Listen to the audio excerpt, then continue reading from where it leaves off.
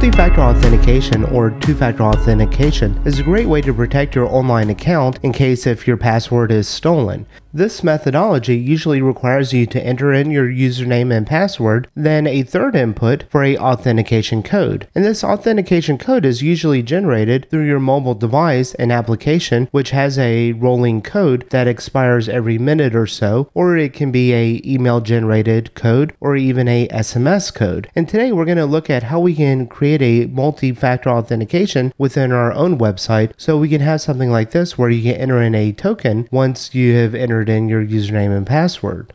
So our sample website will look something like this. When you go to log in, you'll be prompted to enter in your username, your password, and then your authentication code. And here I have selected a incorrect authentication code, so when we log in, despite having the correct username and password, it'll kick us out saying that the bad credentials were supplied. And the gem that we're going to be using today is called Active Model OTP, OTP standing for one-time password. And I really like this gem because of its simplicity.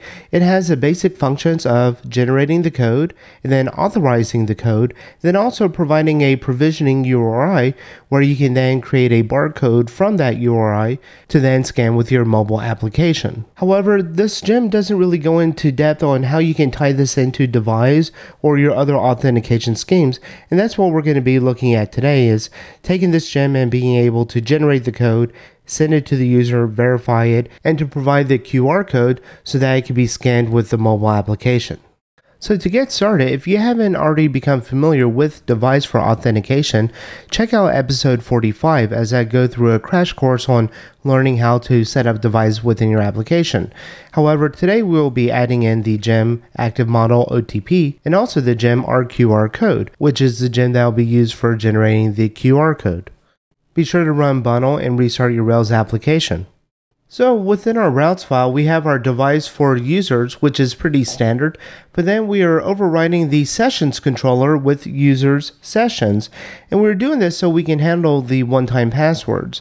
And then under our users resource, we have two different endpoints, one for enabling the multi-factor authentication, and then one for disabling the multi-factor authentication. And then within our user model, we have a has one-time password helper method, and this is thanks to the Active Model OTP gem that will be used to generate the rolling token. Also have a one-time password module for enabling and disabling the token. That way we can see the current state of the token and whether or not the user account has this enabled. And notice that I am calling prefix true on this, which will allow access to helper methods for OTP module disabled or OTP module enabled. And then we also have a attribute accessor for the one-time password code token, and this is simply going to be used for enabling and disabling the verification of the tokens. And then also when the user logs in, we'll just pass in a form field with this name so that we can pass it over to the controller to verify the code is correct. So we can then create a migration to our users table that will add in the OTP secret and the OTP module, which is an integer, set to a default of 0, which our enum sets the 0 to disabled.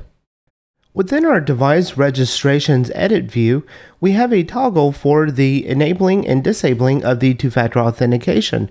And keep in mind that when you want to enable this feature for a user, you want to make sure that they have verified that they have correctly enabled or enrolled their device to use the multi-factor authentication for this application. So for enabling two-factor authentication for the user, we'll pop up a modal that will show the QR code and then also a verification input where they can scan in the code on their mobile device and then enter in the code that's presented on the mobile device into your Rails application.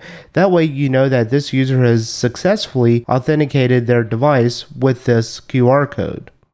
So our modal will look something like this, where we're just setting the URL. So depending on if two-factor authentication is enabled or disabled, we want to set our correct path. And then we pass this path into our simple form URL. And if this feature is not enabled, then we'll display our QR code.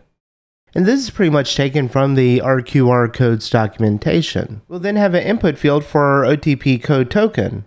And then of course we'll have a submit button. So once a user has chosen to enable two-factor authentication for your application, They will go through the normal process that we'll see in a minute, and then they'll make a post to verify that they have the correct one-time password code. And we'll check that the current user is equal to the @user, which the @user is set in the before action set user method. And then we have a helper method, authenticate OTP, on our current user, which is provided from the active model OTP, and we pass in our code that the user inputted. And then we also allow a drift of 60 seconds, and this is going to be a leniency that the user took a little bit of time to enter in the code. If the current user is the user, and if the code is correct, then we'll pass in the OTP module enabled, and we'll see in our sessions controller how this is a trigger to also verify the token entered. And likewise, for disabling the multi-factor authentication, we also check that the current user is a user, and then we also check that the code that they entered is correct. And if that is the case, then we will disable the code and then redirect the user. Otherwise, we'll redirect the user saying that it could not be disabled. So take note that our sessions controller is inheriting from the device sessions controller. And the only action that we really need to overwrite here is the create action. So authenticating your resource with the warden.authenticate, passing in the auth options, that is your standard device authentication. And then the continue sign-in params down here, this private method is typically set in the create action of the device sessions controller. However, we're going to override this. So first we'll check if the user is found. We'll also check to see if the module is disabled. If it is, then we'll continue to sign in as we normally would. Otherwise, if they do have multi-factor authentication enabled, we'll then check to see that they have entered in a code. Otherwise, we will sign out the user and say that they must supply a token. Otherwise, if they have entered a code, we'll then check to make sure that the code is correct, and then we'll continue to sign in the user as we normally would. Otherwise, we would sign out the user, redirect them to the root URL, indicating that they have supplied a bad credential. So let's see this in action. When I go to edit the user account, I'll edit the two-factor. I'll then be presented with a barcode. I'll use my phone to scan the barcode, and then I'll get a rolling code that I can then enter. Once I enter in the correct code, you'll see that two-factor authentication is now enabled. If I log out and then try to log back in without entering in a token, you'll see that I must supply a token. If I log in and I pass in a bad token, you'll see that bad credentials supplied. If I log in but then give the correct token, it'll log me in successfully, and then I can navigate to my pages. We can then disable the multi-factor authentication by editing the user account and then go to disable two-factor. Notice the QR code is not presented because our account is already enabled. So typing in the correct code again, we can then update our account, and now multi-factor authentication is disabled for this account. So available for both Android and iPhones, you have 3 different authentication methods that you can use. I played around with each one of them, and they do work with this implementation that we've created.